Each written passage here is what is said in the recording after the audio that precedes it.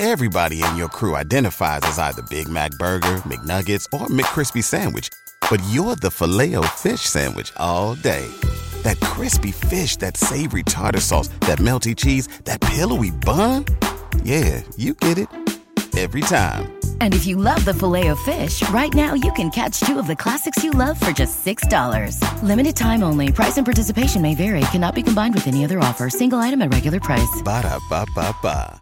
Coming up on episode 324 of Wheel Bearings, we got the Chevy Tahoe, the Volvo V60 Cross Country, the Mercedes-Benz AMG GLS 63, the new BMW 5 Series, Rolls-Royce Spectre, Polestar Day, Store batteries, Volvo EX30, the Mille Miglia warm-up, and don't bedazzle your steering wheel. All that and more coming up next.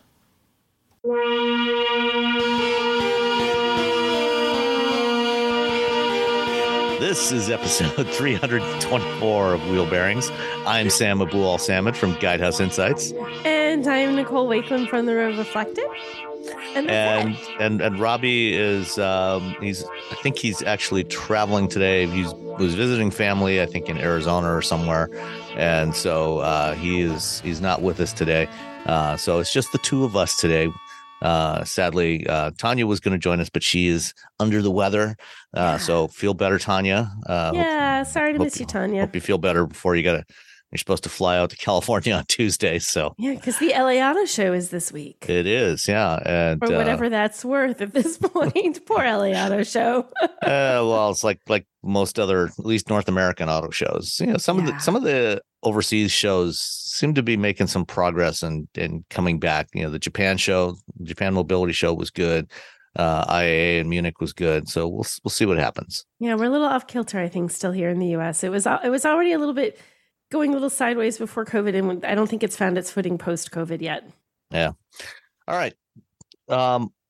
Since you weren't here last week, yes. What have you been driving? Well, I had two cars to talk about that I drove over the last couple of weeks. So the first one is the Volvo V60 Cross Country, which I think it's funny they call it a cross country because really it's the Volvo V60 wagon. But nobody wants to say we have like a wagon in the U.S. There's also a V60 non-cross country. It's just a V60, right? But I feel like it's cross country. Like if you're not right, like lingo wise, you're like, what the heck does cross country mean? Like it means you jacked it up half an inch and put some matte black plastic wheel arch extensions on there, so it looks sort of SUV-ish. Sort of SUV-ish. That is exactly how to describe it. Sort of SUV-ish. So I actually really like Volvos, and we're going to talk about another one later on. So, but I like the cross country. I think it does a nice job. Like what I like about Volvo is they're very like, especially this one, and it's sort of an upscale luxury car, but it's not, in some ways I feel like it's not. Like they don't do things for the sake of flashiness. You're not going to find chrome just to make it look fancy. You're not going to find weird colors and weird trims and things just to make it look like you spent money on something and it's like almost becomes garish. Like, cause some luxury cars get too much. Mm-hmm. It's like you open it up and you're like, this is too much of everything. It's that, I don't know, there was some famous fashion person who said, look at what you're looking at in the mirror and then take one accessory off. Like they over accessorize luxury cars. There's too much happening. Volvo does not. They actually take it down a notch and make it a little bit more manageable. Well, they're Swedish. They're Swedish. So it's, yeah, more Swedish. So I like that. For me, I really like that. And in this car, that's exactly what they did. They're standard all-wheel drive, so it's perfect for ye olde winter weather that is coming any second now. It's finally got cold here, so I feel like winter's going to happen like tomorrow. There'll be snow, which is normally how it goes in New England. It has a turbocharged 4-cylinder with 247 horsepower. So it goes, it moves, it's fine. You get onto the highway and it's surprisingly responsive. And it has really good road manners. It's quiet. Like that's the part I feel like a luxury car has to nail. It has to be quiet, especially in, SUVs. It's trickier because they're giant toasters, they're giant blocks. So they're hard to keep all of the wind noise and the road noise and all that kind of muted.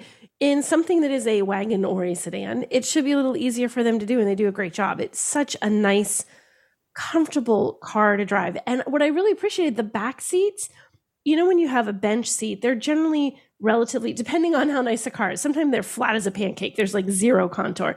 Other times there's a little bit of fancy stitching, but they're not truly contoured. This one, the back seats on the outboard sides are truly like slightly contoured so that you feel like you're sitting it's not like a bucket seat up front, but they're unbelievably comfortable. But you get some lateral support. Yeah, you get some lateral support, which is not common. Stitching and fanciness, sure, but this actually has lateral support, which you don't get in a lot of cars. Funny though, it's not like you're going to be taking corners at like 120 miles an hour in this, but still to have that little extra support if you're going on a road trip is something that I think is really nice. There's a 9-inch infotainment screen. There's an 11.2-inch digital instrument cluster. So it has that, everything digital dashboard that makes a car. I think when you don't have that anymore, I feel like it makes a car look dated. I know there's plenty of cars that don't have digital instrument clusters, but that's becoming more and more and more common. When you get one that doesn't, it's like, oh, like you've stepped back like way farther in time than what you think. They feel dated. So in a luxury car, you should have that. The one I had Napa leather seats and there was wood trim. And one of my favorite things in a Volvo is when they have that Orfor's crystal gear shift. Mm-hmm. I love that. Like that's the one blingy thing in this Volvo, but it's not like it's like blingy and just tacky, like chrome. It's not ridiculously ostentatious, right? It's like, oh, I have a lovely crystal gear shift. Thank you very much. Like it's a crystal gear shift, but it still looks really nice. And I think because the rest of the car is very, like you said, very sort of muted, very Swedish, very refined and reserved in its luxury, having one little touch that's a little bit more bright and stands out. And I noticed, and I don't know that I noticed this before, if you look at the gear shift, it actually says Orfor's. Like you have to kind of look at the right angle. I've never noticed that before. Yeah, so you have to, so it's like, I don't think it's on top of it almost looks like it's in back. I can't tell where it is in the crystal gear shift, but if you sort of angle yourself just the right way, and it's very small, it's not like the size of the whole gear shift. I don't know, it looks like it's maybe the size of a quarter, if that. There it says Orfor's, so you can see it. You just have to look just the right way. So next time you sit down in a Volvo with one, you have to just like keep shifting in your seat until the light hits the gear shift, and then you can see that it tells you. But even that, we're not going to scream from the hills that this is a crystal gear shift. We're just going to like, oh, by the way, if you look at this the right way, this is in fact crystal, not a giant piece of plastic. So that's really pretty. And again, I like how it creates the vibe in there. And rear passengers, even like in this one, and I don't know if it's all of them. In the one I had it. You get your own climate control, and there's heated rear seats, which my daughter thought was like the best thing ever. And this was the fancier of the two trims I had. I had the Ultimate, and you know what? I just realized I didn't put pricing down on this. But I like, I feel like Volvo is a brand overall. I like Volvos. I think they do a good job of balancing being practical. This is a wagon. It's got room for 5 people. It's got plenty of cargo room. It's easy to drive, with being luxurious, with high quality materials, with a nice design, and with plenty of power. And I feel like the Volvo Cross Country does that. So I'm a fan. Have you driven the Cross Country? I have driven the Cross Country. Did you have the plug-in hybrid, or was it just the gas engine? I just had the gas engine. Sorry, I had to think back. That was like 2 weeks ago. Yeah, the reason I ask is because in the past, all the Volvos I've had that had the crystal gear shift were always the plug-in hybrids. Wait, no, I take that back. I'm sorry. I'm remembering what's in my driver right now. It was the plug-in hybrid. I believe it was. Sorry, I take it back. It was. Sorry, I had to think. Was it? I thought it was. I have this memory that I mean, I don't know if they may offer that as an option on the gas engine too. I don't know. Yeah, I think this was a plug-in hybrid. My brain tells me it was, but I'm going to be honest. It's been a little bit since I drove. Like I said, this was like 2 weeks back that I drove this one, and now I'm drawing a complete blank as to whether it was the plug-in hybrid or not. I'm not gonna lie. It's all right. Cool. So what else did you have? Well, I also had, when I'm driving this week, and this one is in my driveway, and I don't have a Monroney for it, so I kind of sort of built it, so I kind of sort of know how much it cost. I have the 2024 Mercedes-Benz AMG GLS 63. It's a long title. So that is the fanciest of the GLS. So you can get this. It starts technically the GLS at $87,000, which is expensive, but like luxury car 3-row SUV, not bazonkers, right? Uh-huh. That's the base trim. The second trim in the lineup takes you all the way up to $112,000, which is now you're getting kind of pricey. But wait, there's more. If you go for the AMG, and the only AMG official version is the GLS 63, that one starts at $145,000. So now you're really getting up there. I tried to build the one I have, and I think when I looked at all the options, mine's probably running at around $160,000 as it sits in my driveway. It's beautiful. It has this dark green color that when you look at it, you think it's black until you turn the right way, kind of like the gear shift in the Volvo. You look the right way, you're like, oh, wait, there's color to that. So it's this beautiful green. And I had the wheels. These are the funkiest wheels ever. They're like a solid wheel. So instead, like they're actually like they're a monoblock wheel is what they call them. So when you look at it, it doesn't have lots and lots of little tiny spokes or cutouts. It's pretty much like a solid piece. It sort of makes me think of how, it makes me think of the old, I think it was the Honda Insight, had those very flat wheels to help improve the airflow over it reminds me of that. But it looks super fancy because they're matte black. Also, absolutely terrifying to try and drive this anywhere near a curb. I'm like, oh God, oh God, oh God. Because if you even remotely, it's not just going to be like you scratch it, it's black. So it's going to be like this horrible line. So it's a little bit horrifying to have to drive in tight spots. I'm parallel parked like 5 feet from the curb. I'm like, not taking any chances. I'm not scratching these wheels. But it looked fabulous. Like everybody was commenting on how it looked every place I went. They're like, that car looks fantastic. It has a 4-liter V8 bi-turbo. There is plenty of power, 603 horsepower, 627 pound-feet of torque. This is a 6-passenger SUV. It's not small. You wouldn't know that it's a 6-passenger SUV. It has a 4.1 second, I think it's 4.1 second 0 to 60 time. That's ridiculous for a car this big. Kind of modest by modern EV standards. So I think, by EV standards, this is not an EV. This is an old-fashioned gasoline engine. It really has a lot of power. When you floor it, you're going to move, and it also sounds great. It has that neat. Again, luxury cars are a little bit of a different animal than straight up performance cars. Yes, is the super fancy, elegant, most luxurious and performance version of this vehicle from Mercedes, but it's still a Mercedes. It still has to be somewhat refined. And that means in this particular car, you feel that power, it's aggressive acceleration, and you hear the engine, but it's always that sort of muted engine sound. Like it's as if you're in some place, like you're like, okay, you're walking to a club or you walk by a building that's playing really loud music and you hear the from outside, but you open the door and it's loud and in your face. This is from outside. It's like the slightly muted. You hear the engine, but it's not in your face like it is in a real true, just all I am about is being fast and being a sports car, which is like what it sounds like when you open the door of the club. So I like the sort of muted power of this. And the interior is just, it's crazy. It's crazy. In fact, when you sit down, all I have done is unlock the door and I've opened the door and I've sat down. I haven't done anything yet. And it plays this little AMG graphic across the screen. It goes like, like what was the thing in the movie theaters, the surround sound thing that would play that? It used to play this really like this certain THX. And it made that really whoo sound and then boom to kind of let you know, like you have surround sound. It does that just to let you know you sat down, like, welcome, boom. It's really kind of cool. So that's kind of neat. It has the voice control for its infotainment system. And I find Hey Mercedes to be halfway decent. It hears Russ sitting in the passenger seat. Not everything hears your passenger. It doesn't hear him super well in the passenger seat. Like it hears him, it knows he's speaking, it knows he said, "Hey Mercedes," and then the command, it's like, oh, it did not hear the rest of what you said. Like, so it kind of hears him and understands him about half the time. For me, I felt like it was pretty good. When I asked it to do something, it was good about doing it. I even didn't know, and this is weird. I sat down, it was freezing cold. I hadn't looked to see where all the controls were. I'm like, I'm going to try this. I'm like, "Hey Mercedes, turn on the heated seats and the heated steering wheel."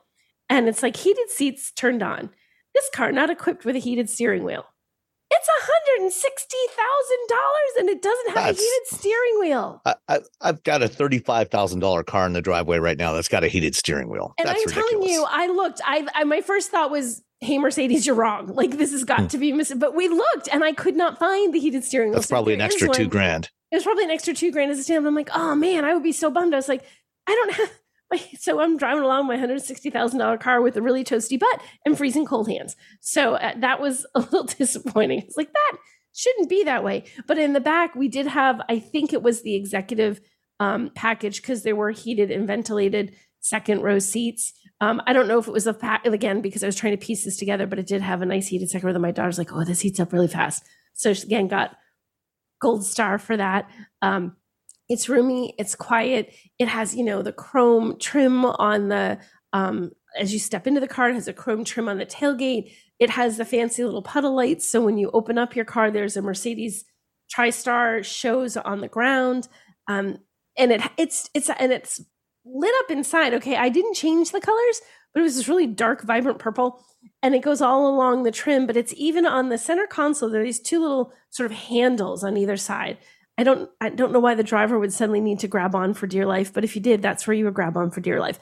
And even that is outlined with lighting, so it's like purple lights everywhere when you sit down in the car.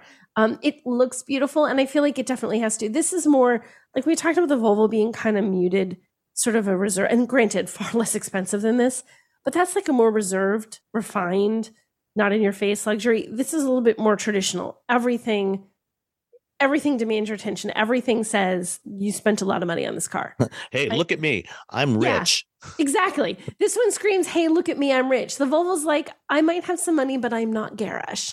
I'm not going to be crass. I'm not going to be, in your face about it. The Mercedes is like, yeah, right here, me, money. So, and if you want that, that's fine. I don't have a problem. If you want to spend 160 grand on an SUV and it makes you happy, then spend 160 grand on an SUV and be happy. So I like the Mercedes, except for the fact that it, to the best of my knowledge, does not have heated steering wheel, although it does have a heated and cooled cup holder. Well, but in the grand scheme, Sam, you want to maintain the temperature of whatever you're drinking. You're going to need the warm drink to keep your hands warm because your steering wheel doesn't have exactly. Yes, maybe that's the trade-off. Okay, you want to pick up that nice heated Yeti mug from your heated cup holder. Yes. Every time your hands get cold on that unheated steering wheel, just grab that stainless steel Yeti, warm up your fingers a little bit, have a drink, and then put it back down. Maybe that's it. That's the trade-off. Okay, now it all makes sense. Of course. Totally makes sense. So those are my two cars that I've had over the last couple of weeks, both of which I really like, and very different vehicles. And I'm always surprised or sort of, I don't know, I guess, rich people have kids too, but I just can never fathom like a car this nice. Generally, this is a family car. You're not buying this for just a couple. You could, but you're probably not. So you've got kids back there. And I look at all the pretty Napa leather and the suede and all the mechanical stuff that could easily get bits of non-mechanical stuff stuck into it. I'm thinking, I can't. Blobs of ketchup and mustard. And like the French fry that falls and then gets squished and becomes fry mush. It always those will blend real well with that Napa leather. Oh God! Eventually, when they mold and turn brown, no one will even know that they're there. They'll just blend right in with those seats. Exactly. Yeah. That's the part that I'm like, gosh. But I guess if you have 160 grand to spend on a car this price, you probably are like, well, let's just go get it detailed again, honey. Yeah. I mean, you probably do that weekly anyway. Right. You have your weekly detail. They just take it, they clean it. You drive your other cars while it's being detailed. Or, somebody comes and picks it up from your office while you're at work. Oh, even more so. And gets it all cleaned up. And then, by the time you walk out of the office, it's back right where you left it. Perfect and shiny in your executive parking space where you left it that morning. Exactly. Yeah. So those are my vehicles for the last couple of weeks. Excellent. Well, I had something that kind of falls in between price wise, but is probably actually bigger than both of them. And that is the 2023 Chevrolet Tahoe RST. And so this is kind of the high end, most premium version of the Tahoe. That I think it's the highest end version of the Tahoe. It's it's a high end sort of sportier version. Not that a Tahoe is ever really sporty, but it does actually kind of sound sporty because it's got a 6.2 liter V8 with quad exhaust tips, and it's got it definitely sounds like a high performance small block V8. It almost sounds like something you would expect in a Camaro or a Corvette. It's got that classic small block growl, thunder, rumble to it. So there is that But this is a big SUV, but not the biggest that Chevrolet makes, because they also have the Suburban, which is basically this with an extra foot of length on it. So the Tahoe, the one that I have, has the second row captain's chairs rather than the bench seat. So it's I think I'm not sure if I think it's got 3 seat belts in the third row, but you would not actually want to, try to, unless it was like kids, or very slim friends, you would not want to try pack 3 in the back row, because it's not that wide.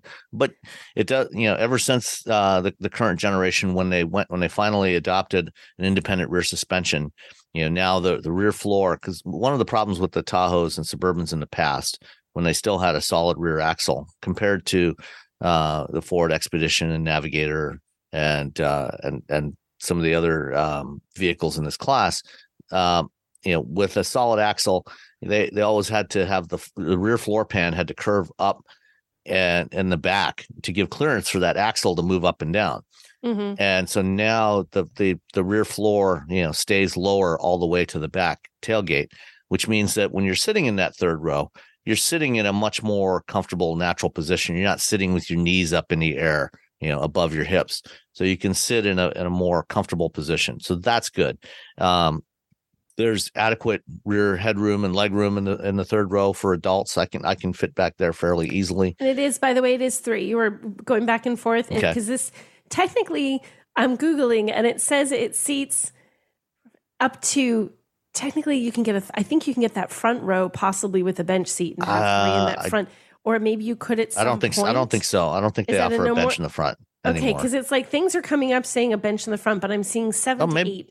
Maybe there is, but or maybe but it was you can get this year, but you can definitely have 3 in the back.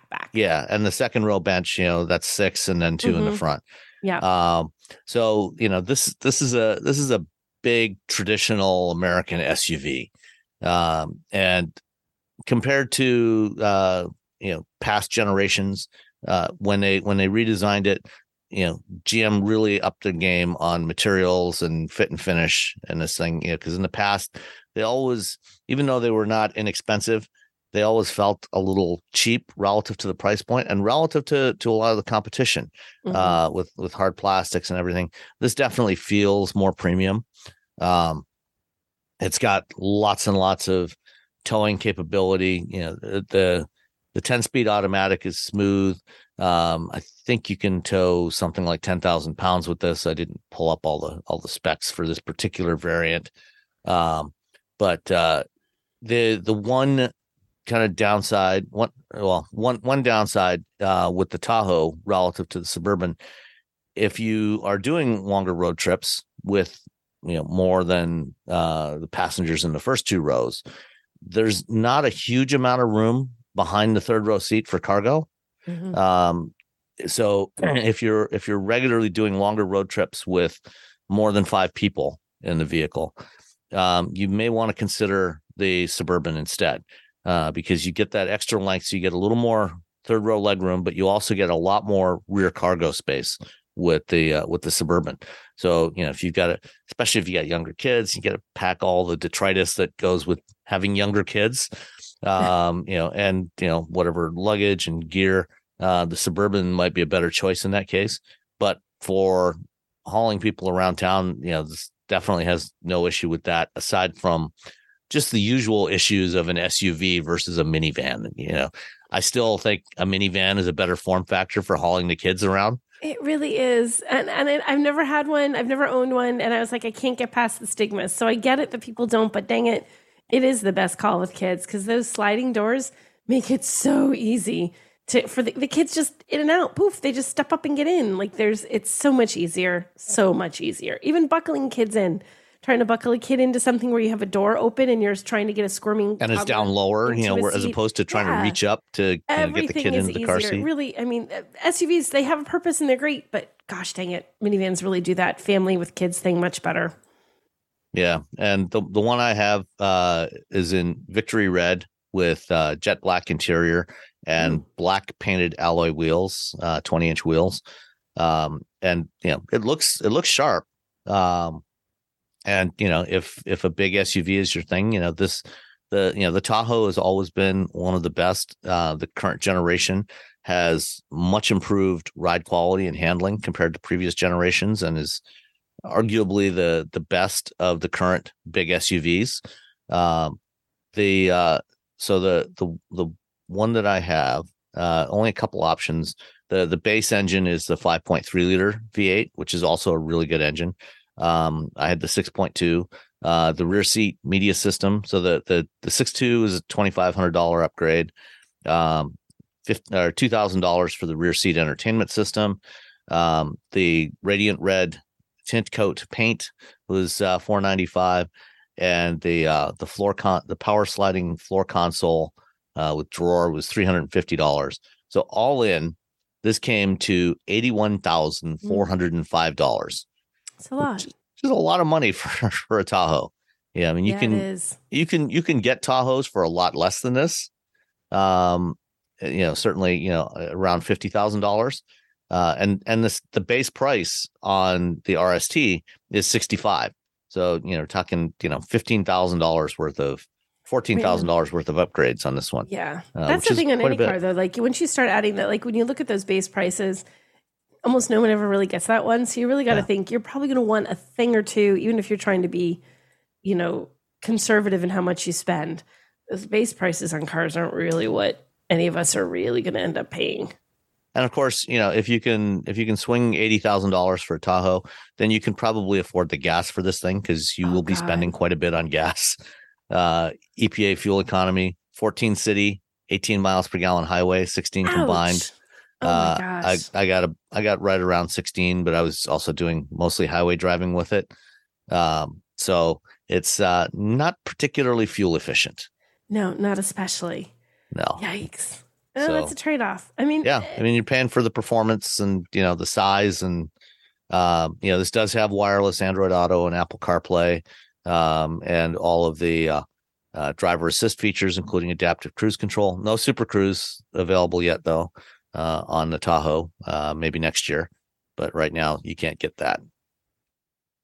I like the Tahoe. I think it's a solid vehicle for what it does. Oh, absolutely. Yeah. I think it's a good choice. Yeah, I mean, if you really feel like you need a big giant SUV, then Here's this your one, big giant SUV. Have at this it. one will do what people want of a big giant SUV, which is haul a lot of people and haul a lot of stuff. Yeah, absolutely. Everybody in your crew identifies as either Big Mac Burger, McNuggets, or McCrispy Sandwich, but you're the Filet-O-Fish Sandwich all day. That crispy fish, that savory tartar sauce, that melty cheese, that pillowy bun. Yeah, you get it. Every time. And if you love the Filet-O-Fish, right now you can catch two of the classics you love for just $6. Limited time only. Price and participation may vary. Cannot be combined with any other offer. Single item at regular price. Ba-da-ba-ba-ba. Did you know you can support Wheel Bearings directly? Head to patreon.com/wheelbearingsmedia, and you can become a patron today. Your contributions will help fund the platforms and tools we use to bring the podcast to you. And exclusives and improvements are already on the way thanks to your generosity. So if you want to be part of an automotive podcast like no other, head to patreon.com/wheelbearingsmedia. All righty. Let's talk about this past week. Okay. So I spent a couple of days in South Carolina at BMW Test Fest. And this is a program that BMW has been doing annually for quite a few years now. And other manufacturers also used to do stuff like this, where they would basically bring out most or all of their vehicle lineup and let you jump from one vehicle to another. Chrysler used to have a really good one at their Proving Grounds, the What's New event. They did it in June, where they brought out all the stuff that was new for the upcoming model year. And so you get to try out all the different vehicles from all the brands. And they haven't done that since before the pandemic, unfortunately. We'll see if they ever bring it back. But BMW is still doing Test Fest. And they had a lot of their products there, especially a lot of the newer stuff. And I got to spend time with several vehicles I haven't driven previously, including the XM, which is the first the first dedicated SUV for the M brand, and the first M only vehicle since the original M1 back in the late 1970s. Wow. So the XM is a big, I think it's just slightly larger than an X5. It's a 2-row SUV with very, very aggressive styling, somewhat controversial styling. But it's just a bit, just a wee bit. But it also has a very impressive powertrain, a 4.4 liter twin turbo V8 with a plug-in hybrid system. So this thing will give you, it's got enough battery for about 30 miles of all electric range. It has, grand total of 644 horsepower. Base price, $159,000. Super cheaps. Yeah. They also have the XM label, which is a trim level, which gives you even more power. It bumps that from 644 to 738 horsepower and 738 foot-pounds of torque, which is a lot. Bazonkers. Yeah. And, this is not a lightweight vehicle. I mean, this thing, I don't see the weight here, but it's probably in the order of about 3 tons. So about 6,000 pounds. And I just Googled it because I wanted to bring up some stuff as you were talking. I like to have it in front of Movie Chat. And the one I came up with has like this red trim around the grill that makes that grill even more, Lord almighty, that's right in your face. It is. The styling, I was like, oh gosh, are they all no? Like, well, there's also a thin light bar around. So that's the light bar is white, so that goes around the perimeter of the 2 kidneys. Yeah. So the one I see, there's the light bar in white, and then it's outlined in red, and there's red. What happened to this one? Who did this one? Oh, go ahead. Sorry, I'm just you're not. That is polarizing styling, all right. It's a lot. It's a lot. But if you want a really fast SUV that can also give you, some electric driving capability, this one's right there for you. It does it. Yeah. And despite its size and its mass, it handles surprisingly well. Took it on a little mountain route, some curvy roads near Greenville, and it handled it well. I mean, you do have to take care because of its size, on narrow roads. At one point, there was some trees that were, or some bushes that were kind of sticking out a little bit into the roadway, and there was an oncoming vehicle in the opposite lane. So wanted to make sure to leave enough space there, and so it did, brush along the side of the passenger side of the car just a little bit. But it's. Was it as scary as my $5,000 wheels on my Mercedes? No. It definitely not as scary as those monoblock wheels, but those are cool looking wheels, by the way. They're really cool. But so this, so the XM, is probably not something I would personally go for. But if you're in the market for something like, a Porsche Cayenne, turbo e-hybrid, or I'm trying to think, there's not really anything else quite like this. That's the Cayenne's probably the only other one that is close to this. It's also a plug-in hybrid with a lot of performance. If you're in the market for something like that, this is worth a look. If you like this more aggressive, kind of chunky styling. The car I was most interested in driving though was the new 5 Series. How was that? It was really, really good. I like the design of the new 5 Series. It does not have, it has a fairly large grille, but it's not a ginormous, Bucky the Beaver style twin kidneys on there like you have on the i4 and the 4 Series. Mm-hmm. So the 5 Series is more restrained in its design. I think it looks really sharp. And it is really, really good to drive. It handles really well. They had 3 different variants of the 5 Series available there. We had the 530i, which is I think going to be the base model here in the US. Mm-hmm. And then the i5 eDrive 40 and the i5 M60, which is the highest performance variant. And that has that version, the M60 has the same motor setup that you will find in the i7, the larger i7, and it will go. It's fast. It will go. It's got some serious power. I feel like that should be like a tagline. BMW, it will go. Like that. Nice short little tagline. It will go. No, it's got some juice, all right.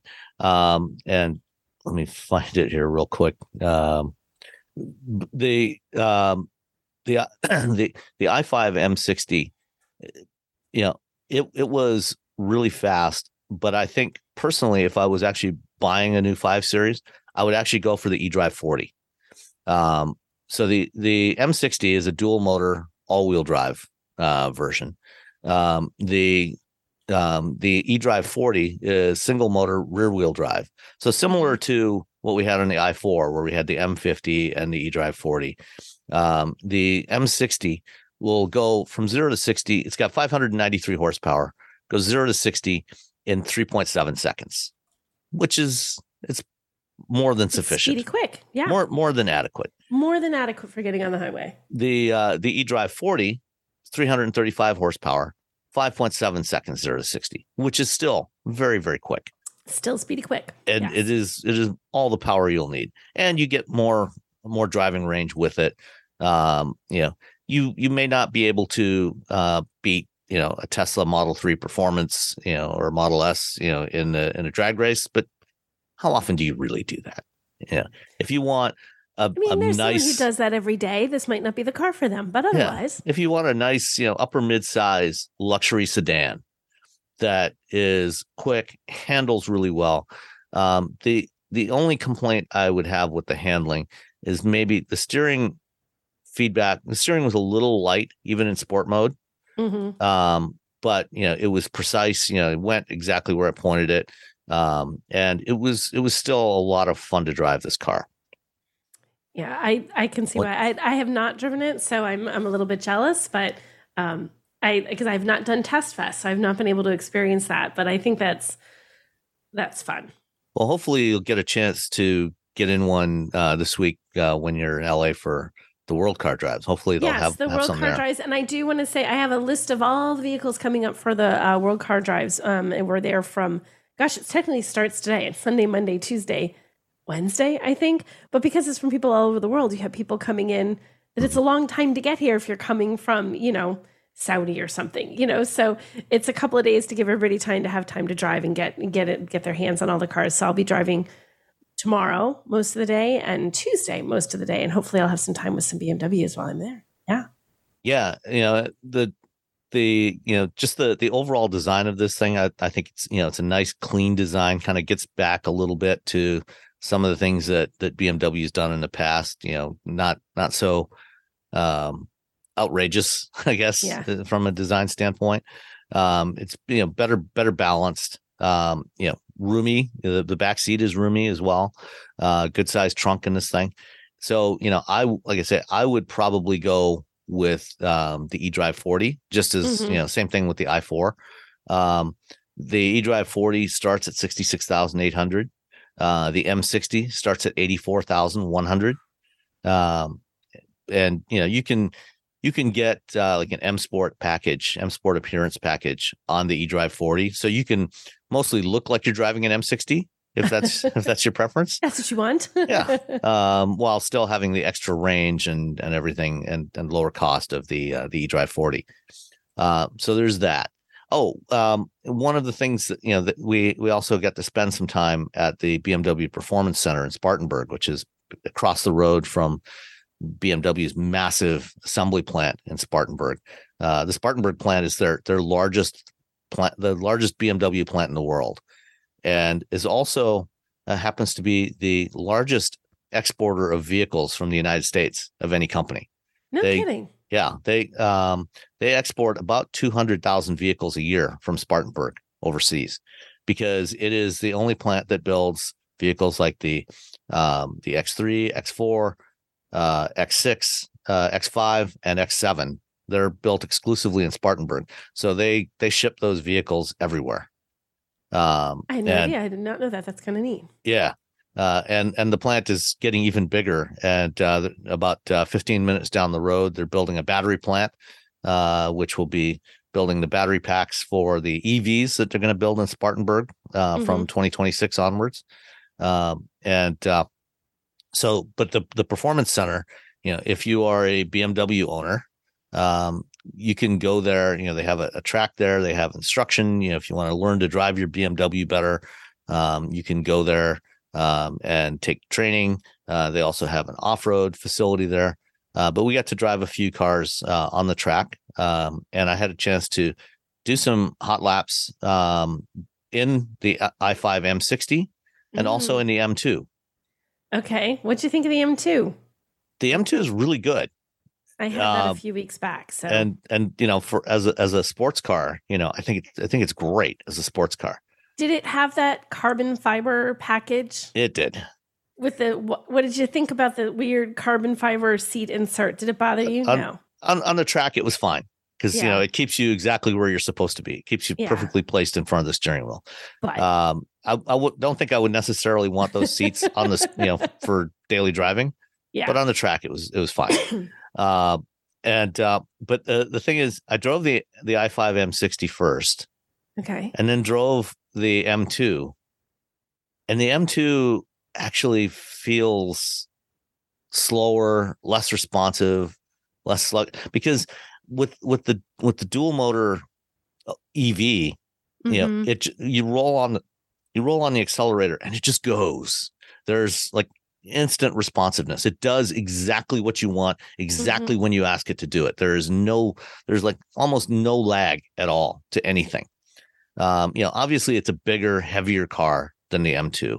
Right. And I think, if I was actually, if we were actually measuring lap times, the M2 might well be faster, but it doesn't feel that way. Feel like it. That's actually a big, like that's an interesting thing. Just when you talk about the difference between a gas and an electric vehicle, like that it is a totally different experience. Like you can just take a gas vehicle and you compare numbers. This has, X horsepower. This is X times 2. This has X times 3. And you can be pretty sure the one with the higher horsepower is going to be, you're getting more performance. With electric vehicles, if you compare their horsepower to something that might be more in a gas vehicle, you're not going, the comparison doesn't work because it's just so instant in an EV. Right. Even if it's not as fast, or even if it's technically the numbers aren't as robust, it could feel much more impressive, much more exhilarating, and really deliver performance that you cannot get in a gas vehicle. On the other hand, even though the gas vehicle does not feel as sophisticated, it has some turbo lag, and it feels a little twitchier, coming out of corners. Yeah. I actually prefer driving that. Why? Because from a driving perspective, the i5 is almost too easy. There's no it doesn't feel like it requires any skill. Yeah. I mean, it does to a certain degree. I mean, if you get on the accelerator too hard in the EV, you can get it to misbehave. Yeah. Up to a point.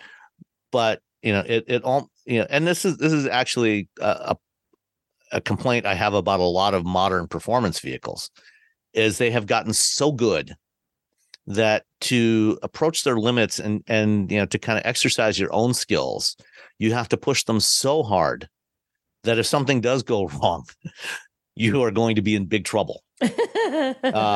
Whereas, the M2, I mean, it still has very high limits.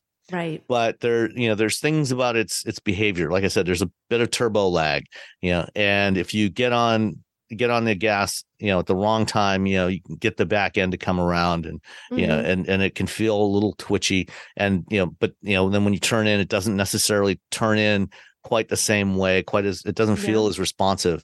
And so it's a matter of you have to learn to time when you're doing things, so as you're passing the apex of a corner, you want to start rolling on the throttle, not too hard, because when that boost does come on, you don't want it to twitch, and get away from you, but to get the maximum you want to time it so that as you're coming out of that corner, that boost and that power is coming on, and then you can accelerate down the straightaway. So it takes a little more skill. It's more challenging to drive. And as someone who enjoys driving, and trying to be a better driver, it's more enjoyable from that perspective. The i5 might well be, offer similar lap times, but it does it in a very, very different way. And so, I like the i5 a lot. If I was in the market for, luxury midsize sedan, that would absolutely be on my list, on my shopping list. But, as a sports car, I would take the M2. I like the M2. I'm a big fan of the M2. I love it. I mean, I can't compare it to the other, but I do love the M2. I forget, did you have a manual or an automatic? I had an automatic when I had it, which even, and that's the thing you're talking about, things getting so good. It's an automatic, but there's something fun to shifting gears, sort of visceral physical experience of doing that. But even as an automatic, that car was a heck of a lot of fun. So, so that's the i5 and the M2, the XM. Let's see what else. We also had a chance to do some ride-alongs in some vintage BMW race cars. They had 4 of them there. They had a 1980 M1 Group 4 car that ran an IMSA in 80 and 81 that Tom Plasinski was driving. He's the head of communications for BMW North America. And how was that? It looked great. It sounded great. Unfortunately, I could not manage to bend my body in such a way as to be able to get through the opening between the roll bars into the seat with a helmet on and everything. I just could not get myself into it. Some older cars are like they're not made for people. It's just like you have to be short and skinny, right? Literally, just short and skinny and flexible, and very flexible. More flexible than I am. Yeah, especially once you put a helmet on your head. If you've never worn a helmet, it makes you very bobblehead. Yes. And even in a regular old boring, vehicle that's not even specifically a race, like done to be racing, you'll wonk your head on the door frame every time. You don't really tuck your head in. So as soon as you make things, the confines a little smaller, they get really hard to get in and out of. Yeah, but I did get to ride in a 2011 M3 GT. Which also raced in the American Le Mans series. I remember watching that car running in ALMS more than a decade ago, and the Z4 GTLM, which and then they also had I think a 2006 M3 GT with a 6-cylinder. The E92 and the Z4 both had V8 engines, and they were a lot of fun to ride in. Then the last thing that I drove was car that is probably the most appropriately named car on the market today. Yes. The Rolls-Royce Spectre. I feel like the name, though, makes me immediately think there should be a villain going, as he drives away and blows up the building behind him.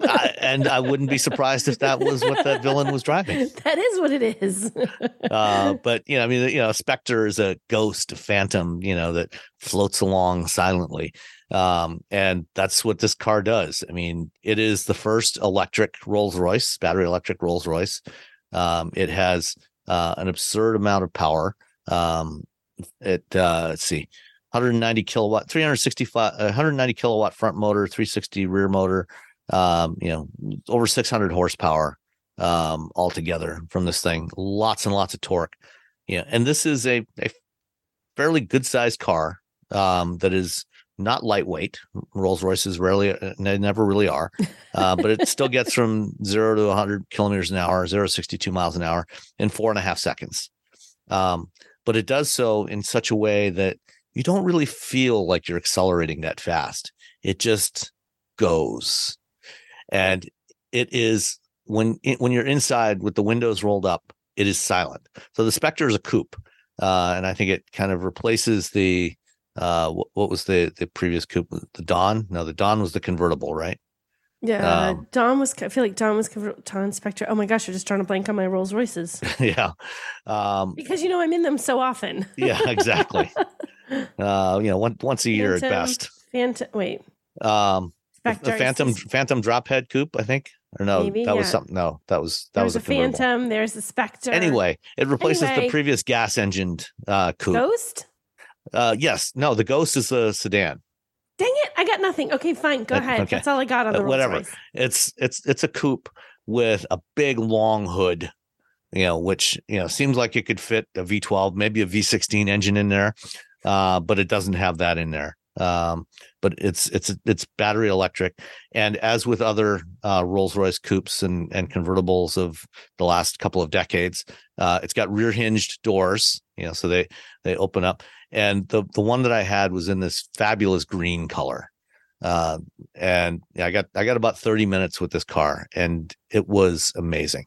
I mean, when you're spending this kind of money on a car, you expect it to be the best of everything. Absolutely. So this thing had these plush, yellow carpets in there. The interior was sort of a gray with yellow accents, like almost school bus yellow accents, which looks pretty wild. It had the shooting star stuff that I've seen before in the Phantom, in the headliner of the Phantom. They had it in the door inserts and the side panels in the rear, as well as in the headliner of this thing. When you turn on the climate control and you turn up the fans, most cars, when you turn up the fans, they make a lot of noise. They do. Not in a Spectre. At anything but the highest fan speed, you almost don't even hear them. Like at medium speed, you do not hear the fans at all. And if you put your hand over the vent, drives me nuts. Yeah. If you put your hand over the vent, you will feel the air moving, but you do not hear the fans. It is really amazing. That's what you get when you spend how much? $420. Okay, sure, $420. I could buy another house, or I could buy one of those. Yeah. Oof. Can you imagine? Can you imagine for 1 second $420,000? Yeah. This was a fabulous two-tone finish, green lower, black upper, the bright chrome grill, which is wider than traditional. They said this is the widest Pantheon grill they've ever put on a Rolls-Royce. That's saying something, because the grill on the Rolls-Royce is not exactly reserved. It's nice. Traditionally they've been a little bit narrower but taller. This one is lower but wider. Okay. So they've kind of squished it down. And then what else? There was something else about this. The infotainment system, is a variant, a reskinned variant of the BMW iDrive, and this car is just so effortless to drive. It just accelerates effortlessly. It's quiet until you put the windows down. Then it makes some wind noise. Yeah. But as long as the windows are up, it's just amazing. And the doors are powered. So there's a couple of switches on the center console because they're rear hinged. It's a bit of a reach to, you don't want to have to exert yourself to go and pull the door in. So you can just too much effort. Press the button on the center console, and it just motors inwards and closes. And if you want to let a passenger in, you press the other one, pull the other one up, and it motors outwards and allows them in. Effortless, as if your butler was there, your invisible butler was there doing it for you. Butler. One interesting detail: the wheels that were on this particular one, and I don't know if you looked at the picture I dropped in the chat, Nicole. As they were describing this the night before, it's these I think 10 spoke wheels. The spokes on here are actually a stylized version of the wings on the Spirit of Ecstasy, which is the classic Mercedes hood ornament, the woman on the hood. Rolls-Royce hood ornament. Yeah. And so this is a variant. The spokes, these pairs of spokes are a version of the wings on there. Okay. I guess I can. I'm looking at the picture now. I guess I can see it. Yeah. Kind of, sort of. Yeah, I can see it. Okay. I'll give them, yes, sure, it is.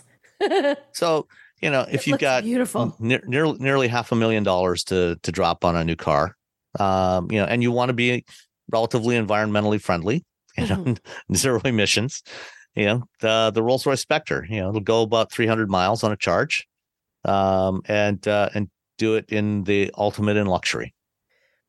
It's beautiful. It is a beautiful car. It is quite stunning. All right. What were you doing this week? Well, this week I did something a little different. I've done this once before. So I was in Virginia, in Middleburg, Virginia, at the Mille Miglia US warm-up. So the Mille Miglia is a race that runs in Italy in June-ish. And I want to say there's about 200 or 300 cars is the limit. It's a limited number of vehicles. Like, it's very, very hard to get into. They vet the cars. They determine which cars get to go in. And it's not just that you have a fancy old car. If there's 10 other fancy old cars just like yours, they might only pick one of you because they want to have a certain variety to the vehicles that are there. But they do warm-ups actually around the world. They do a bunch of them. And they do one here in the U.S. that is in Middleburg, Virginia, which is like the horse riding capital or something. Horseback riding's huge. So there's like fox hunts there. And in fact, we got stopped in the middle at one point. We almost messed up a time because there was a fox hunt. And we see all the, like, look at all the riders on their pretty horses. We're like, oh crap, they're going to cross the road quickly. We must get through them before the fox hunt does. So that's the area where they run this. But basically the Mille Miglia isn't a just get from point A to point B as quickly as you can race. It's all about precision driving. And the two big things in that precision driving are, one, they will give you a section of road where you have to maintain your speed. So for the next 10 kilometers, you have to go exactly 45 kilometers per hour, let's say, and you have to maintain that. Well, it's a public road and there's twists and turns and hills and ups and downs, and you have to maintain that. So you're sort of having to adjust your speed back and so as you go to make sure, like, you go up a little bit to keep that speed up a hill, but then go down a little bit to make sure you're not going too fast on the way down. So that's one of the precision things. The other one is that there are, and this is, I think, is the harder part of it, but I guess it depends on your point of view. But you're driving, you know, the little pneumatic tubes that you drive over when you go into a gas station, it goes ping, ping. So they have those set up at certain segments, and you have to hit the first one and say you'll have 10 seconds to get to the second one, and maybe 8 seconds to get to the third one, and maybe 22 seconds to get to the fourth one. But they aren't equally spaced. So the 10-second ones could be really close, or they could be spaced really far apart. So you have to judge how fast you have to go to make sure that you hit it, and they judge it to 1/100th of a second. So it is really precision driving. And the people that do this, there are places where you can do this all the time in Europe, like weekend driving things. Like we have Cars and Coffee. You can enter these sort of races, rallies to do this and be practicing all the time. And if you have, there's the there's the Mille Miglia era and the post Miglia era. And I was just trying to look up the year and I forgot it. It's like because it's older cars basically and newer cars. And if you're in an older car, especially if you're trying to do that kind of precision thing and you're driving all the time, you get to practice with your car all the time and you get used to it. You can do the same thing with a new car, but I drove the Alfa Romeo Tonale, which I've only driven one other time because I drove a newer era car. And so it's a little bit weird in that I don't have a lot of practice in this. I did the rally last year and we did quite well. We got first place for novices and second place for the post-Miglia era. This year didn't do quite 1957. as well. 57. I couldn't find the year. 1957. This year it's weird. We did worse, but we did better. So our score was better because we were better at it. We actually did better. We had fewer penalties. We got a better score, but we had some people, when you're in the novice category, you're only a novice if you have not actually run the race in Italy. You could have run 1 million of these races in other capacities, but you just haven't officially run the Mille Miglia in Italy. So we had someone who had some experience, and they were a great team. They won. They had a Volvo, and they were with, I'm not going to say the tire company right, Vredstein. How do you say it? Vredstein. Vred. I don't know. I'm not familiar with that brand. I can't. Yes, they're, and I can't say the name of their tires right to save my life. Vredestein. I think it was Redstein. Anyway, sorry to them and to everybody who's correcting me who knows exactly how to say it. It was their team. They won for the Dutch. It's a Dutch tire maker. Is it a Dutch tire maker? Yeah, okay, I've never heard of them before. Okay, well, they also sponsor the rally in Italy. So they sponsored here by having a couple of teams entered here, and super fun guys. And so we didn't win the novice category. We actually came in third place in novice this year, but with a better score than we did last year. So it's like a loss, but a win. Like for a personal, like I did better. But others did more better. Others did more better. Well, the funny thing was the second place person, and I'm going to call it out because it was just amazing. The second place person, you probably going to recognize this name, Lisa Barrow and her husband, Jack. Mm-hmm. Lisa Barrow was, she's recently retired from Stellantis. And her husband's been racing cars and driving cars, is a big thing his whole life. He wanted to try. They came in second place. Excellent. So they did really good. So I'm like, if I'm going to get beaten in second place, Lisa, have at it. So it was super fun to have her there, but just as Lisa, not as Lisa from Stellantis. She is just Lisa. Her and her husband were driving a Porsche. Super fun time. And it's 3 days. You start the first day that you're there. You spend a day that they just have you at Summit Point at a racetrack to practice and kind of hone your skills and kind of get familiar with it again, especially if you've never done it before, to figure out how to do things. Then you spend Thursday, Friday, Saturday actually driving, and you're driving through all the over Hillendale, all through Virginia. It's a beautiful area. I mean, it's an absolutely beautiful area, and there's a lot of gorgeous vintage cars that are there, along with some newer cars like us. The people of Middleburg are absolutely amazing. Like, I am now a fan of Middleburg, Virginia. We stayed at this resort called the Salamander, which is very fancy. And we've stayed there. There's actually been some drive programs. I remember I did a Volkswagen drive program there, out of there years ago. But the people in the town so embrace the fact that they host this rally. The day that you're leaving, the very first day for the race, half the little kids they're all lined up with little Mille Miglia flags, and they wave their little flags and they all cheer as you start off. They have a little one day where you sort of all go into town and you display all your cars. They close off a little section of a side street, and it's like this sort of like block party. It is such a nice event, like, because you're competing, but I have never been in an event where the people, from the people running the event to the people racing in the event, are also very much like, I want to beat you, but do a good job. You know what I mean? It's such a nice group of people. There are a lot of folks that were there last year competing that we saw again this year, and the staff actually comes from Italy. So these are the people who actually run this race in Italy. When you do the fancy one in Italy, they actually come to the US. You're getting a very genuine experience, right down to the language barrier at times, while you're trying to learn how to do it. So this is the second year we've done it. I was very happy with how we did, because I felt like we did better. I felt like we honed our skills. And there's always the competition year to year. You can be great. If your competition is better than you are, they're going to win. But I was just really excited that we actually got better scoring than we did last year, honed our skills, and absolutely loved it. It's such a fun event to attend. So big fan, and it was super fun to drive the Tonale in it. Last year, we drove a Stelvio, and we had that Montreal Verde is their color, which is this metallic green that's absolutely stunning. We're like, well, can we get that same color this year? Because everyone really liked it. So they gave us that one again. So super fun time, really appreciative of Alfa for giving us that car to do it, and for sponsoring us to enter the rally. So highly recommend it if you've ever wanted to try sort of like a precision driving event. It's really high end, really well run, and just exciting and fun. Try that. One of the Mille Miglia warm-ups, and the one in Virginia is fabulous. Excellent. Yeah, I was just looking up, I think it's Vredestein. Vredestein. I can never say it right. Vredestein. Yes. And one of the things they make tires for a variety, for modern vehicles, but they also do tires for agricultural and industrial vehicles, like tractor tires, things like that. But one of the things they do is they make a line of classic car tires. Because a lot of most older cars, classic cars, finding tires for those vehicles can be really hard, because they weren't running on 18, 19, 22, 24 inch wheels.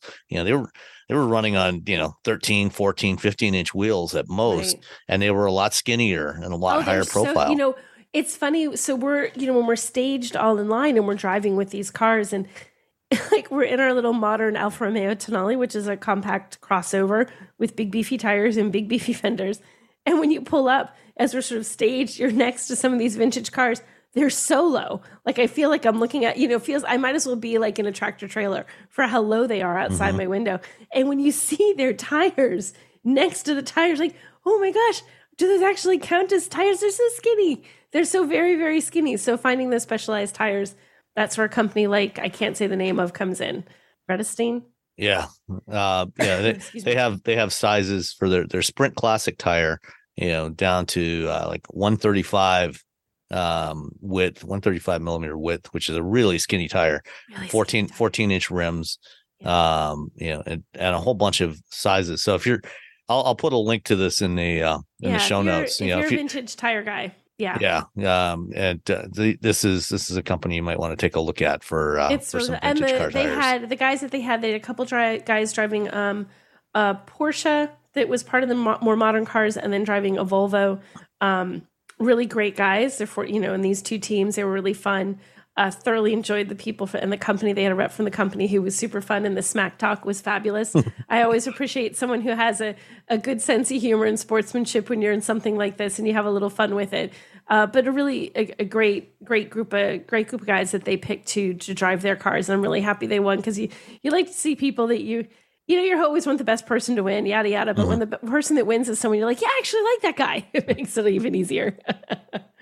Fabulous. All right. Well, from Test Fest, I went to Polestar Day. Went from one coast to the other. And on Thursday, Polestar had an event for investors and friends of the company and media at the Barker Hangar in Santa Monica.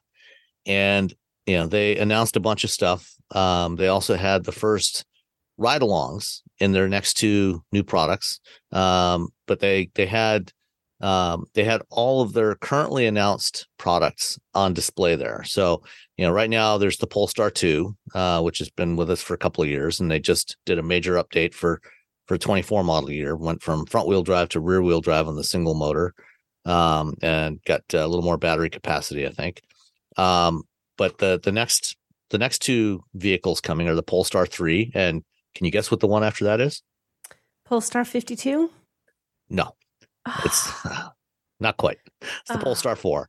I should have gotten that. We were having some discussions among the group about their model naming strategy, because there's no, it's basically just sequential order as the vehicles come to market. There's no meaning to any of the numbers other than when they arrived.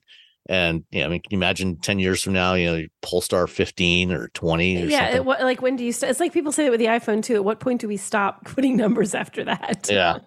So the Polestar 3 and 4 are both crossovers, quite different, very similar in size, but quite different from each other. And then the 5, which is coming in 2025, is a 4-door fastback sedan. Kind of very similar in overall shape to something like the Audi A7. And then the 6 is the Roadster that they showed originally as a concept a year or two ago. I think it's the O2 concept. And that's the production version of that is coming in 2026, and it looks fantastic. But the Polestar 3 is based on the same platform as the upcoming Volvo EX90, and it's going to be built in South Carolina at the Volvo factory there.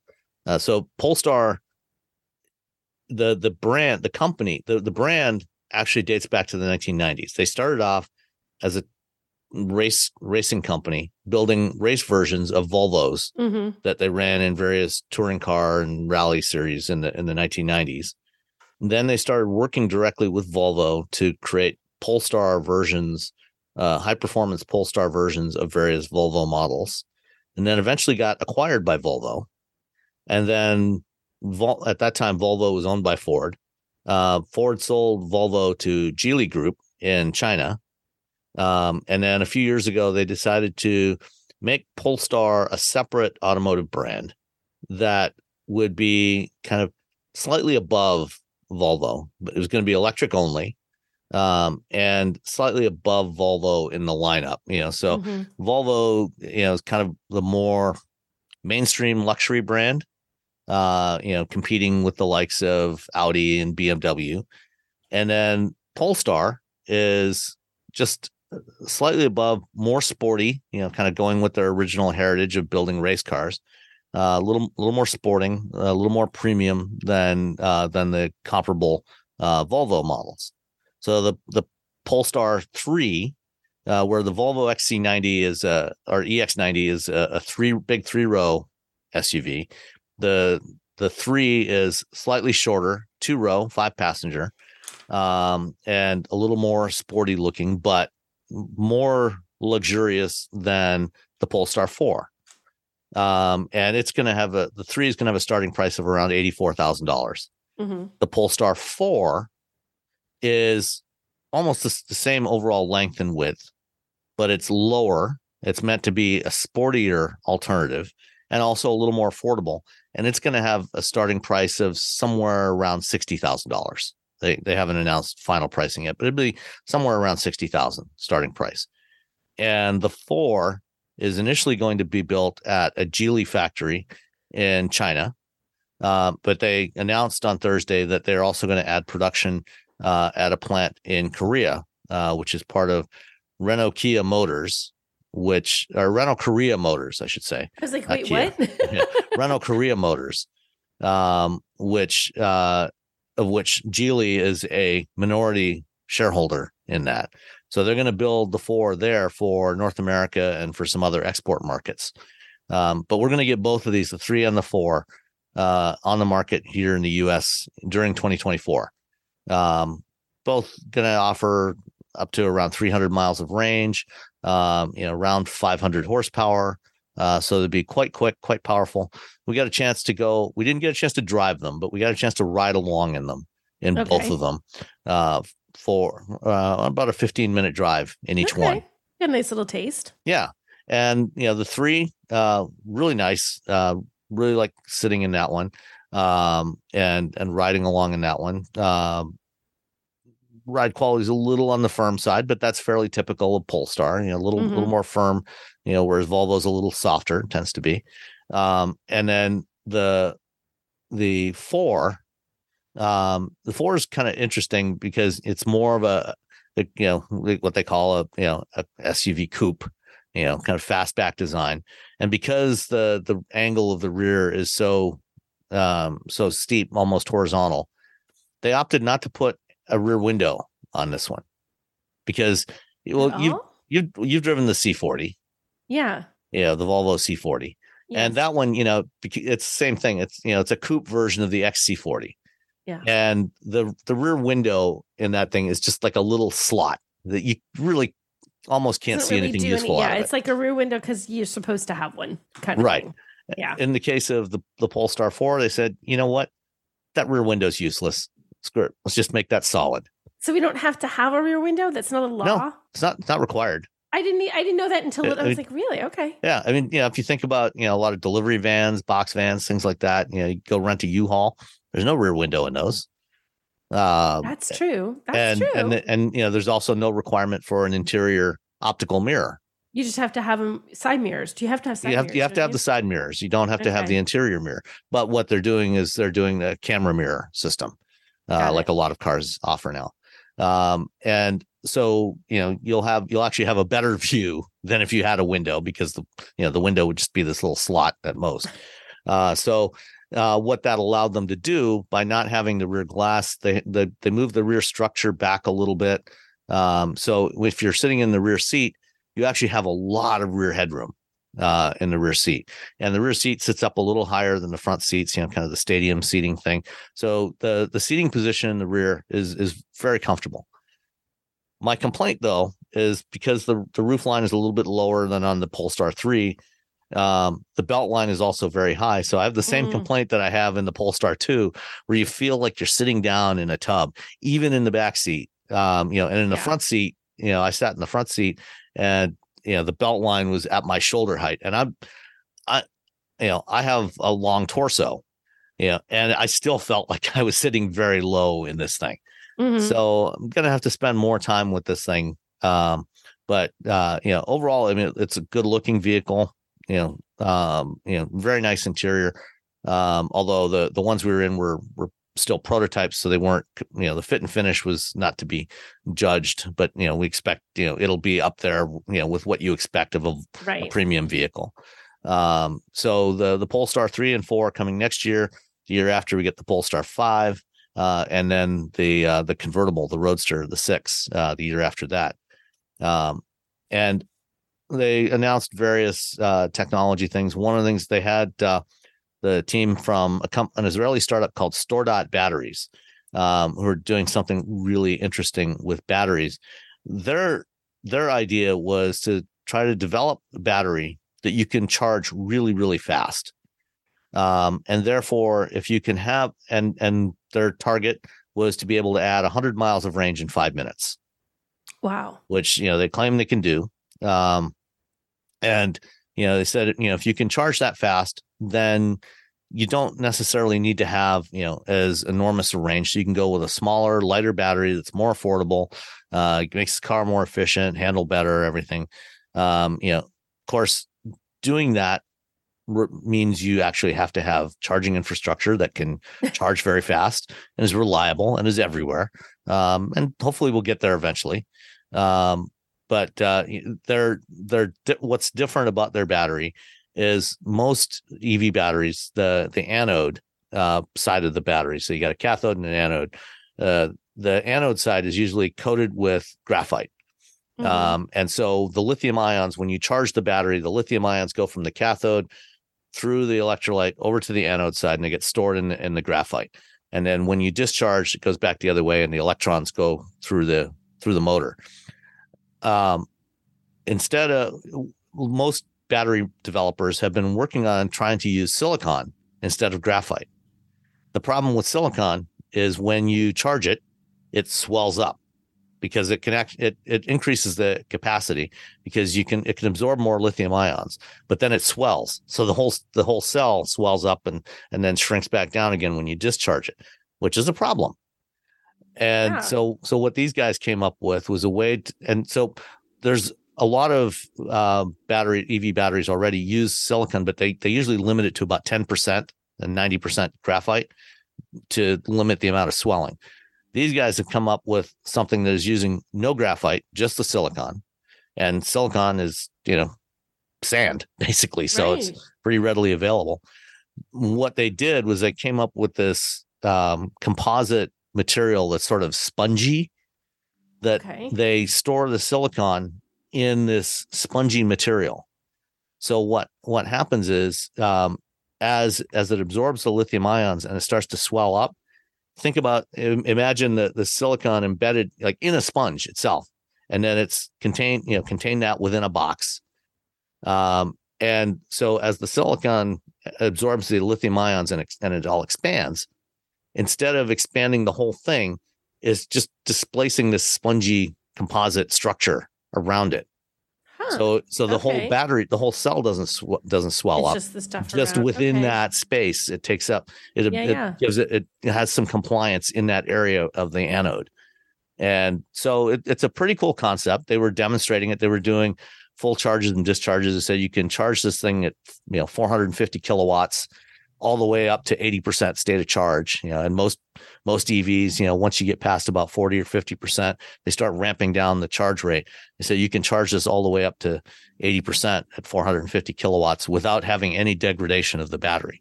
So we'll see if they can actually make this all work. And they're going to be they're now starting to make larger format cells that they're going to test next year in prototype Polestar 5s. So they'll have this on the road in the Polestar 5 prototypes next year. And then maybe somewhere around 27 or so, they're hoping to get it into full production. That's kind of interesting. That'd be amazing if they could do that. They could sort of change the game a little bit for how people look at EV technology. If you could do, the thing is fast. We were just talking about this the other day. My husband is like, you just don't want to have to think about it as much as you have to think about it right now. Yeah. You don't have to think about, because it's not just road trips, just around town even. You're like, well, do I have enough? If I'm driving around, if you're on a longer adventure in a day, that makes a difference. But if you knew it's like 5 minutes, boom. Yeah. If you can pop in gas for 5 minutes and get 100 miles of range. Yeah. Yeah. That's like pumping gas. Yeah, exactly. So hopefully by the time these come to full production, we'll have better charging infrastructure and we can actually support this. We'll see. That would be amazing. That would be very cool. So speaking of Volvo, you drove an electric Volvo too. I did. Of course, as you asked me that, I have to cough.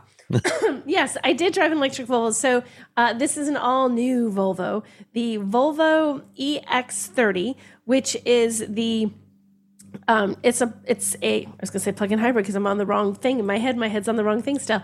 It's an electric vehicle, and it's new, and it's the first. This is the smallest. I think this is the smallest SUV that Volvo has ever done. And they did a first drive for it. It's sort of been. It was supposed to sort of be here already, and I think there's been a little bit delays and stuff. It's coming. You have not driven this at all yet, have you, Sam? No, I'll be driving one this week on Wednesday. I'll get to spend about an hour and a half with one. Okay, so they actually took us out to, because I think they were basically trying to get NAC Toy Jurors behind the wheel of this.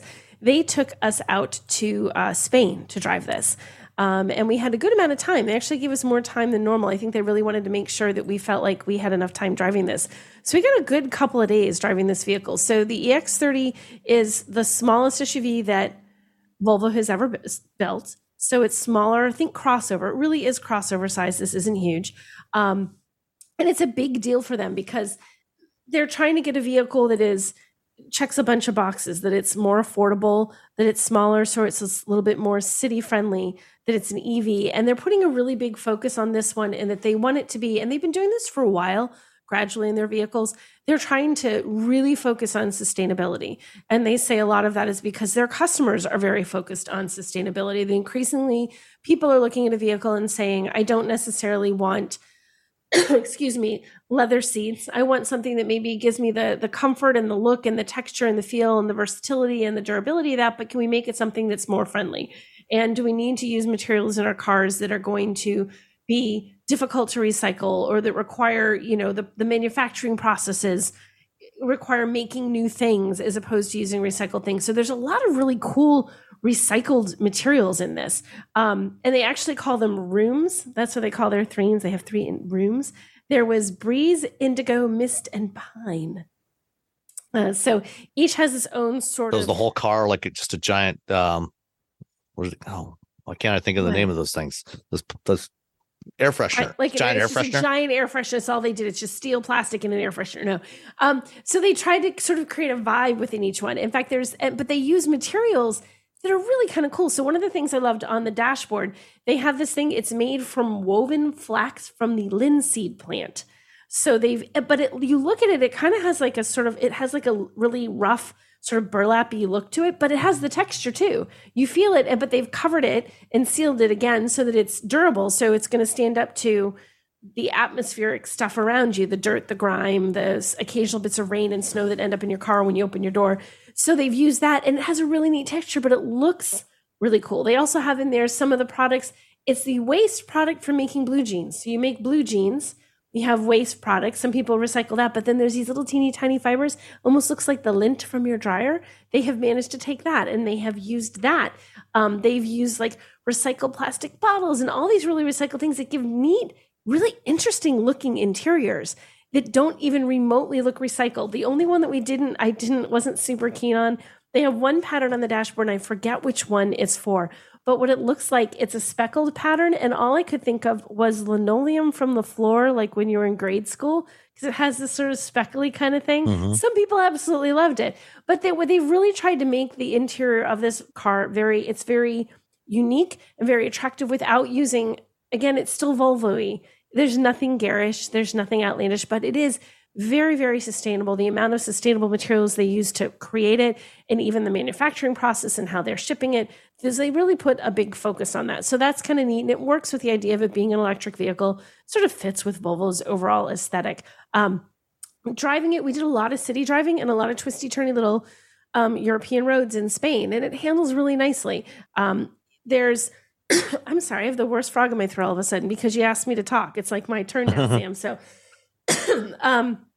they have, it's available. All-wheel drive is optional. So I like driving the all-wheel drive better. It's a little bit more responsive. It handles a little better. You do feel that the handling is better when you're taking the twisties. You definitely feel it. And if you've driven on just twisty, turny, say mountain country roads anywhere, when you're on those tiny little twisting roads, having a car, even a small crossover, having handling that doesn't force you to fight around every turn makes a big difference. It really handles really nicely.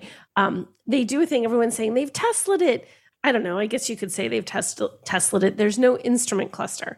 Instead, you have a 12.3 inch like tablet mounted screen on the center of the dashboard. And that's where your instrument cluster is. There's not a head up display. So you just have that. But they put all of the information, like if almost like at the very top, I don't know, 1.5 inches, maybe 2 inches of the screen, that's where you have, your speed limit. That's where you have your speed, and your instrument cluster information is right up there. people were sort of aggressively freaked out about this online. How am I supposed to see it? It should be right there on my line of sight. It's terrible. It's horrible. But the reality of it is like, think for a second, is you're staring at the road, and to look at instrument clusters of the low, you are completely taking your eyes off the road and shifting your eyes all the way down to an instrument cluster. So for that, whatever, half a second, your eyes shift off the road. This way, you're just doing a peripheral shift to your right to check it. So theoretically, your eyes are more in line with the road. You're just doing that left-right shift. So it's not something where it's like, you never have to take your eyes off the road. You do with an instrument cluster that's traditional. You look down. Here, you're just looking right. So I'm not as freaked out by this, but people really felt this was something that online people were losing their mind over. Sam, do you have an opinion on this? I'm really curious. I don't like having that driving information over on the side. You don't? No, I prefer to have it in front of me. Even though, either way, you're taking your eyes away from the road. Right. And I'd rather glance down momentarily than glance down and over. You don't have to dance down. It's high enough because it's at the top part of the screen. Yeah. You're really kind of just glancing right. Like, okay. It's not like you're down. You're not looking like, don't think down to like the radio, Yeah. Well, I haven't sat in the EX30 yet, so, because I'll reserve judgment until so they put it, the screen is not low. The screen is a little bit higher. So when they're putting that information in the top part of that screen, you really are just doing a left-right shift, not a down and right. It's just a left-right shift. So I'll be curious when you drive it, Sam, to see what you think. For what it's worth, in the previous generations of the Toyota Prius, they also had, this narrow strip along the top center of the dash. It wasn't on a screen, but they had all the gauges in that area in the center of the dash. Similar to what Volvo's doing here. And I never particularly liked that layout either. I have not liked the few cars I've driven that have all that stuffed into the infotainment screen. And I went into this, sat down, and was like, I'm not going to like this. It literally was my first thought, like, I'm going to like this. I'm not going to like this particular setup. Do you know, within very short order, I sort of forgot it was even set up that way. Just how they have it angled very quickly. I was like, oh, it's right there. So I don't know. I guess kudos to them, whatever designing they did, whatever engineering they did. I very quickly got used to just looking slightly to the right and didn't feel like I had to. It wasn't like, oh, I'm looking the wrong way. I have to look right. I'm taking my eyes off the road in a weird way. So it became very natural very quickly. So I'd be very curious when you drive this. You have to tell us next week, Sam, what you think. In terms of range, the range is really good. So there's rear wheel or all wheel drive. Sometimes there's a pretty big change from rear wheel to all wheel. 265 miles with rear wheel, 207 with all wheel. 65 for the all wheel, 75 for the rear wheel. So you're only losing 10 miles of range. That's not too bad. When you go to all wheel drive. So it's a very minimal sacrifice. So it makes you, if you're thinking like, I'm going to lose all this range because I need all wheel drive, you only lose roughly 10 miles of range, which is kind of impressive. I thought that was pretty good. I'm curious, the rear seat, because this car is like 8 inches shorter than the XC40, but the XC40 was not designed as an EV. It was adapted into an EV. It was designed as a gas engine vehicle. Right. The EX30 is designed from the ground up as an EV. It's EV only. Right. How does the rear seat room compare against the XC40, or just in general, how does it feel? In general, yeah. So, this is a compact crossover. So you're not going to be like wanting to ride in the back of this if you're the height of like Robbie, for example, for hours and hours on end. But it does have decent room. I felt like the headroom was pretty good. Like you'd be okay if you're a bit taller. But depending on how tall the person in the front seat is, your rear seat, your leg room is going to be where the issue is. Plenty roomy enough headroom, shoulder room, that's fine for 2 people. 3, not going to happen. It's like really 2 people back there. But depending on how you have the front seats adjusted, it could be. But it's not one of those like something like an M2 where it's like, who are you kidding? No one's sitting in the back of this coupe. You can definitely sit back there, but it's not huge. It's a smaller space. I feel like it's really better for short stints for people in the back seat. But it is still a comfortable back seat. Like I sat back there for a little bit, was, like I'm just going to sit here and see what this is like. I had the seats adjusted for me at 5'6" in front of me, the driver's seat.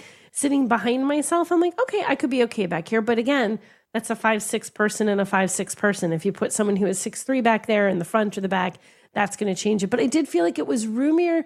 It was more comfortable and roomier on the inside than I thought looking at it from the outside. At the outside, I thought this is going to be really tight. It wasn't actually as tight as I thought it would be. One of the big bits of news when they announced the EX30 was that it was going to start at around $35,000, which for a Volvo is really affordable.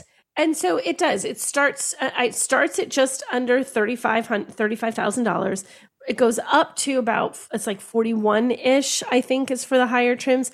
So you're looking at 35. Now you got to figure, I just mentioned earlier in the podcast, you're probably not going to buy that base trim. You can, you're probably not buying that one. So realistically, you're probably going to be spending like $40,000 on this, depending on how you want it equipped.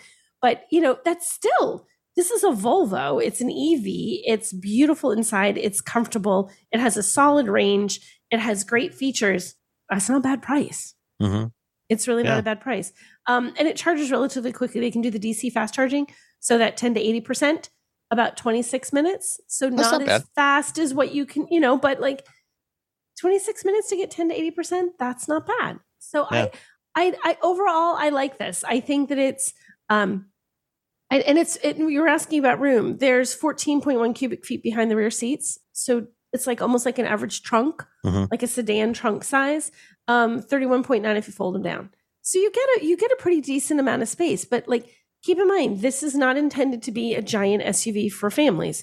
This is the smallest crossover / SUV that Volvo makes. It has, it's an EV. It has a low price. It has an attractive interior. It's designed to be a more affordable choice and a smaller choice for those who don't want a great big vehicle, but still want to have something, still want to have an EV, still want to have something that's attractive, that has its own sort of, like, it's weird. I wouldn't call this luxurious. Like when you think about the other Volvos, like the what did I just drive? The V60 Cross Country. That's a little bit more, that's a more luxurious vehicle. It's also more expensive, that feels a little more traditional. This one, it feels like what they're doing with EVs. Like I think of like the EV6, it looks a little bit different. It feels a little different. The Ioniq 5, those vehicles, they have a certain, like, this is new styling. The way cars are going, not the way cars were. Mm-hmm. And I think that's a good thing. I think you have to move forward. And if you just stay where you are, at some point you're the brand that goes, oh, that's what my grandfather drives, and to avoid that, you have to continue to change your design, change how your vehicle looks, stay current with all the technology and the features and the performance. But if it doesn't look right, suddenly that 25-year-old is like, I don't want to buy that. That's an old person's car. You have to still make it look and feel like a modern contemporary thing. And I think that's exactly what the EX30 does. Okay. Well, I'm looking forward to checking it out later this week. And, size-wise, I'm just looking at some dimensions. It's about 8 inches shorter than the XC40, but it's 4 inches longer than a Chevy Bolt and 3 inches shorter than the Bolt EUV. So it kind of slots in between there. So probably kind of similar overall interior volume with the Bolt, which, for a small car, the Bolt is surprisingly roomy. Right. So we'll talk more about it next week. Yeah, I'd be interested to see what you think. And I'm really curious to think what you think about that, having to shift to the right for the infotainment screen there. Okay. Or for the instrument cluster. All right. Let's see. I think the last thing we have for this week is don't bedazzle your steering wheel. I saw this and I'm like, what now? When I saw this on the show notes. Yeah, I guess, some people out there have decided, they don't just want to see the plain old logo of their the brand of vehicle they bought in the middle of their steering wheel. And so they're decorating them with assorted stuff. But something to consider before you do this. And, the National Highway Traffic Safety Administration has put out a warning, recommending that you don't add anything to your steering wheel. Because, steering wheels for the last 30 plus years, sounds about right. They also contain an explosive device called an airbag. Mm-hmm. And one thing you don't want if that igniter decides to go off is you don't want little bits of sparkly stuff shooting in your face if something happens and your airbag has to deploy. It's ridiculous to me. Like, I get that, when you have the nice little fuzzy steering wheel cover because you want a fuzzy steering wheel cover just for the wheel part. But when you're putting things in that center part where the airbag, like, guys, there's an airbag. Like, the whole recall was because shrapnel was shooting at people's faces. Yeah, the Takata airbag recall. Right, the Takata airbag recall. Now you're putting shrapnel into it. If you're decorating that, don't do that. Don't do that. It's right up there with me with don't put your feet on the dashboard when you're on the passenger side of a vehicle. Yes. Don't do that either. That also has an airbag. Think about what's going to happen when that airbag goes off if your feet are on that dashboard. So no bedazzling your steering wheel, no feet on your dashboard. At least, according to NHTSA, at least one driver in the U.S. so far has lost the use of an eye as a result of rhinestones flying at their face when the airbag went off. Like with the force of the airbag, the rhinestone goes flying out.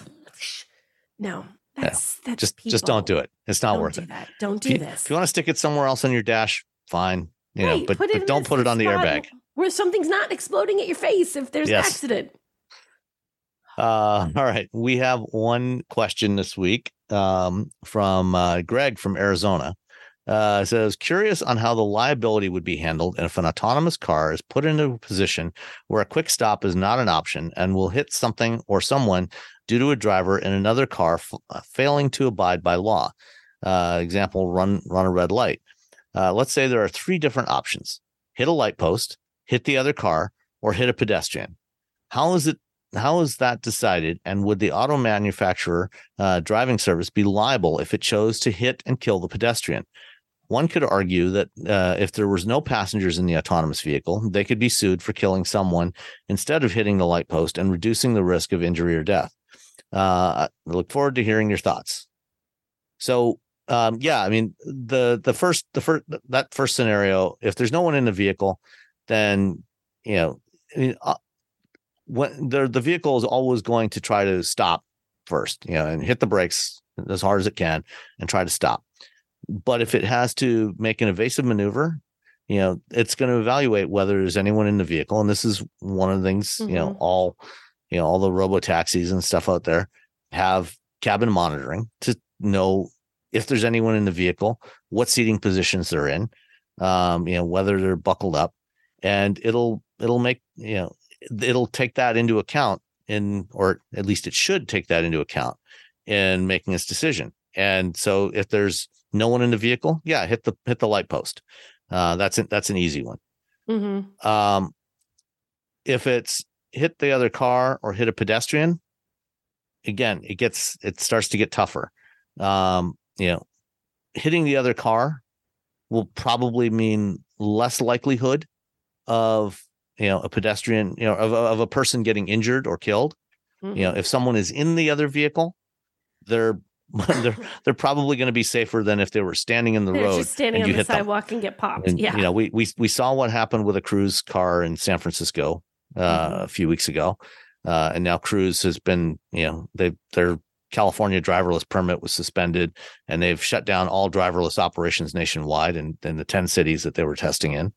And so, in that case, there was no option. In the scenario that they were in, a pedestrian was hit by another vehicle that was driven by a human, and that driver took off, and I don't think has been apprehended yet.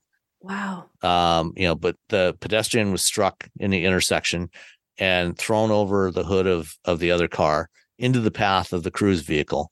The Cruise vehicle ran over the pedestrian, further injuring them. But then apparently, it was programmed in that scenario to move into what's known as a minimum risk condition. So try to get out of the path of traffic. Mm-hmm. Unfortunately, because that pedestrian was underneath the car, that meant that pedestrian was dragged about 20 feet and further injuring them. If the Cruise vehicle had just stopped where it was, it probably would have been better. Not good, obviously, because they were trapped under the vehicle, but it would have been a better situation than dragging them another 20 feet. Wow. So in these kinds of scenarios, if you think about if you're a human driver and you did that, the first of all, the primary liability would be with the human driver that hit the pedestrian initially. Mm-hmm. If they were thrown into the path of your car and there was no way you could stop, you might have some liability in that case. But, if you stopped, and didn't continue to drag the pedestrian, you probably would not be liable in that case because it was unavoidable. Right. In your case. Although again, I'm not a lawyer. I was going to say the law is so tricky, but it would seem like I would tend to agree with you. And it probably depends to some degree on where you are, what the local state regular laws are. But if the autonomous vehicle was the one that hit the pedestrian initially, then they would definitely be liable. Mm-hmm. If the autonomous vehicle was hit by another vehicle running a red light, that vehicle would be the one that's liable. So, lawyers and police, are used to, examining these kinds of situations and assigning responsibility based on what happened. And, every case is going to be different. They would have to examine it. But, if, any situation where the human driver would be liable, the vehicle or its manufacturer is going to be the one with the liability in that case. I would agree. Where things get complicated is with driver assist features. So something like Tesla's autopilot or their full self-driving, which is not, I remind you, is not full self-driving. It is still a driver assist feature. The driver, they tell you in the instructions, the driver is liable. You're responsible for having hands on the wheel and eyes on the road and being in full control of the vehicle at all times. There have already been a couple of cases where, in fact, there was a case just a couple of weeks ago that was decided where Tesla was sued for product defect, where a car crashed when it was an autopilot, and the jury decided that no, Tesla was not responsible. The driver was responsible. So, for anything other than, a full-on robotaxi or full-on, autonomous vehicle, you are, as a human being, you are ultimately liable for that system. And it literally, I don't think there's a single automaker out there who doesn't. If you look at the information they put out, both for us as journalists and for the public, when you look at the details of every single driver assist system, is very clear and even tells you a lot of the time on your infotainment screen as you start up a car, you are responsible at all times for the vehicle. The assist systems are just assist you. In the end, it is you. No matter what the car does, in the end, it is you. So it requires, no matter how much you think it's doing the job itself, everything still requires a driver be there for a reason at this point. Yep. The only system that, at least in Europe, is actually where the manufacturer takes responsibility is Mercedes-Benz Drive Pilot. That's true. Their level 3 system, and only while it's in Drive Pilot mode. So if a crash happens, then Mercedes has said they'll take responsibility. However, where they just launched that system here in the U.S., they made it available in California and Nevada. Mercedes has not said whether the driver is or whether they or the driver are liable. I wonder if that all has to do with the laws. It has to, with the laws in the different countries. So other manufacturers like Volvo have said that when they do introduce systems like that, they will take liability. They will be responsible for the system while the system is active. If the system is deactivated and handed back control to the driver, then of course you're responsible at that time. So, hope that answers your question, Greg. And keep the questions coming in, everybody, to feedback@wheelbearings.media, or you can drop them in the Discord, or and get lots of good conversations going on in there. Don't forget, you can get your Wheel Bearings swag at shop.wheelbearings.media. We got several different shirt designs now that you can get as t-shirts or sweatshirts or hoodies. You can also get them on phone cases if you like that.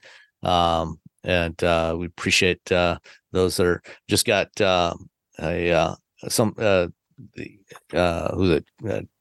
Leith, I think, in Australia, who did the design, who had Dali do the design of the Roadster hauling mulch. He just got his shirt and posted a picture of it in the Discord the other day. So I hope you're enjoying your shirt. And I know I'm enjoying mine. So don't forget to get your stuff. Hope you all keep listening, and to all our patrons that are supporting us through Patreon, thank you very much. We really appreciate your support. Thank you. Bye, guys. Bye.